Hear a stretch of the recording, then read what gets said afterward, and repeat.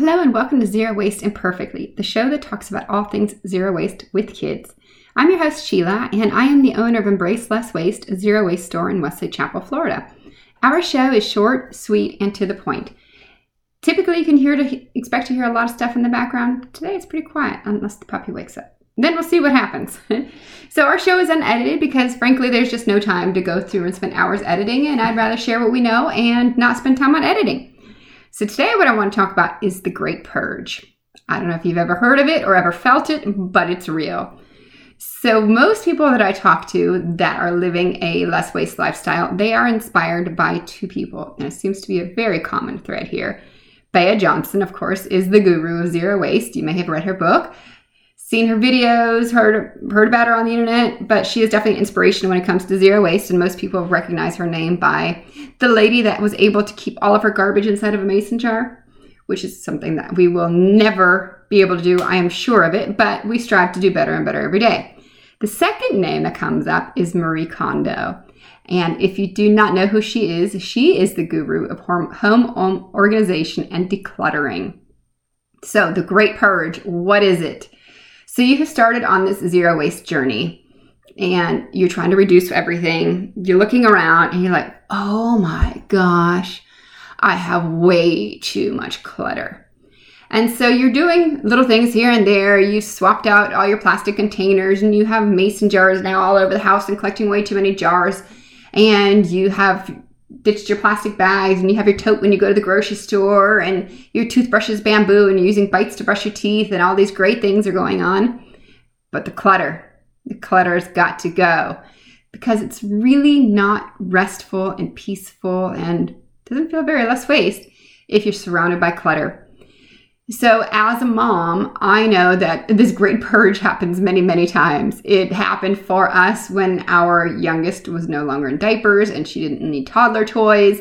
You're like, it's time. We're not having more kids. This stuff's got to go. And then at first you have a lot of guilt and you're like, oh, but it's so sad to get rid of this stuff. And then one day you wake up, you're like, no, it's got to go. And then you just pack everything up and out of the house it goes. And watching Marie Kondo's show definitely helps inspire this because you're like, the tranquility of having a less waste house and less clutter house, and it's all fantastic. So the Great Purge is this mindset you enter when you start living this lifestyle and you're like, less is more. This lifestyle of abundance and being surrounded by material things that really have no value to you, they gotta go. You just can't hold on to them anymore. And so I am entering the stage once again. I have two in elementary, one in middle school. I am home for the first time by myself after them being home for the whole first year of the pandemic. And it's time. It's time for purge again. So I'm starting with my office. My office also has a big closet in it where I've been holding a lot of kitchen gadgets, and I've been keeping that door closed because, frankly, who wants to deal with this kind of disaster? But it's time. And Marie Kondo, in one of her, actually it was in her book, she had said that it's better to get it all done at once because a gradual decluttering does not work. You need to just start rolling up your sleeves, attacking it, and going through it. And you need to be mindful of what you do with your things. Just don't go throwing it all in the trash. A lot of stuff can be donated, repurposed, reused, a different family. Don't upcycle it to someone who doesn't want it and takes it out of guilt. Just get rid of it altogether. Donate it to Goodwill if it's still in great condition. Don't give them garbage. Nobody wants garbage. Yeah, and then start on your Great Purge because it is freeing and you will feel so much better about your home when everything in it has value to you, sentimental or otherwise. It has a purpose and it's all working. Clutter doesn't bring joy. Having value to things in your possession is much more satisfying.